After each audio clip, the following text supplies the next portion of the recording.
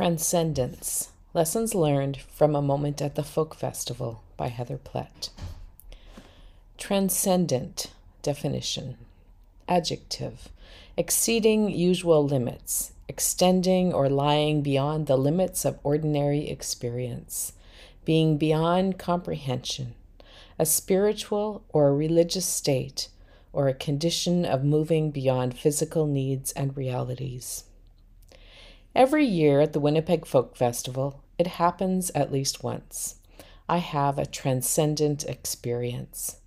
It usually happens at one of the smaller stages, tucked away under the trees while I'm listening to an intimate concert with a singer-songwriter.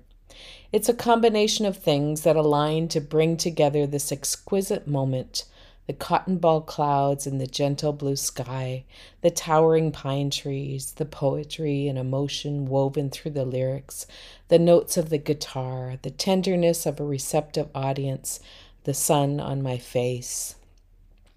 Suddenly, I feel my heart soften and expand in my chest, as though it can simultaneously blend into and hold the entire universe. I become both expansive and small, a tiny part of a big world and also bigger than I've ever been. As my eyes fill with tears, I look around me and know that I am connected to everyone I see, connected to the trees around me, connected to the music, and connected to myself. I am fully embodied, fully present, and fully alive. Any anxiety or self-consciousness I held just moments before dissolves in this moment of tenderness, connectedness, and expansiveness. It's blissful and as close to perfect as any moment can be. The moment never lasts very long. Soon I land back into the ordinariness of life and my mind starts to wander. But it stays with me throughout the day, and I can bring some of it back days and even weeks after it happens. Even now, I can close my eyes and reach back into my memory to touch that moment and remember the way I felt when it happened. In his study of awe, Dacher Keltner gathered stories from people in 26 countries and distilled the stories into what he calls the 8 wonders of life.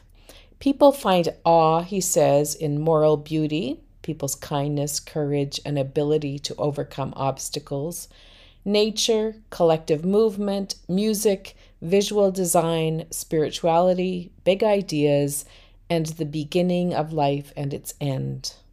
Perhaps that's why there is such a strong likelihood that it will happen for me during my annual pilgrimage to the Folk Festival, because that moment always combines so many of the things on the list.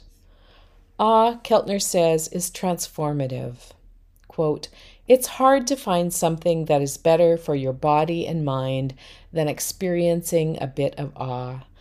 Studies where people look up into the trees or take in vast views or think about somebody who is morally inspiring find that brief experiences of awe calm the stress response and make a person more connected and less lonely.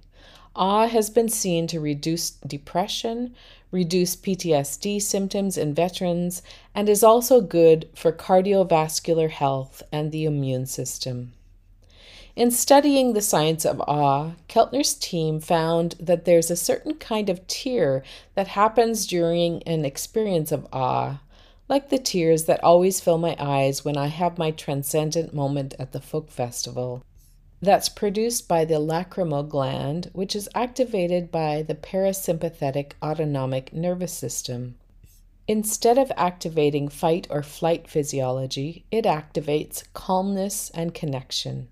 In other words, awe soothes and calms our bodies and gives us that feeling of oneness that I always feel with other members of the audience. This year, while I was traveling, I was lucky enough to have many experiences of awe, like when I swam in cenotes in Mexico or took a train into the snow covered Alps in Switzerland.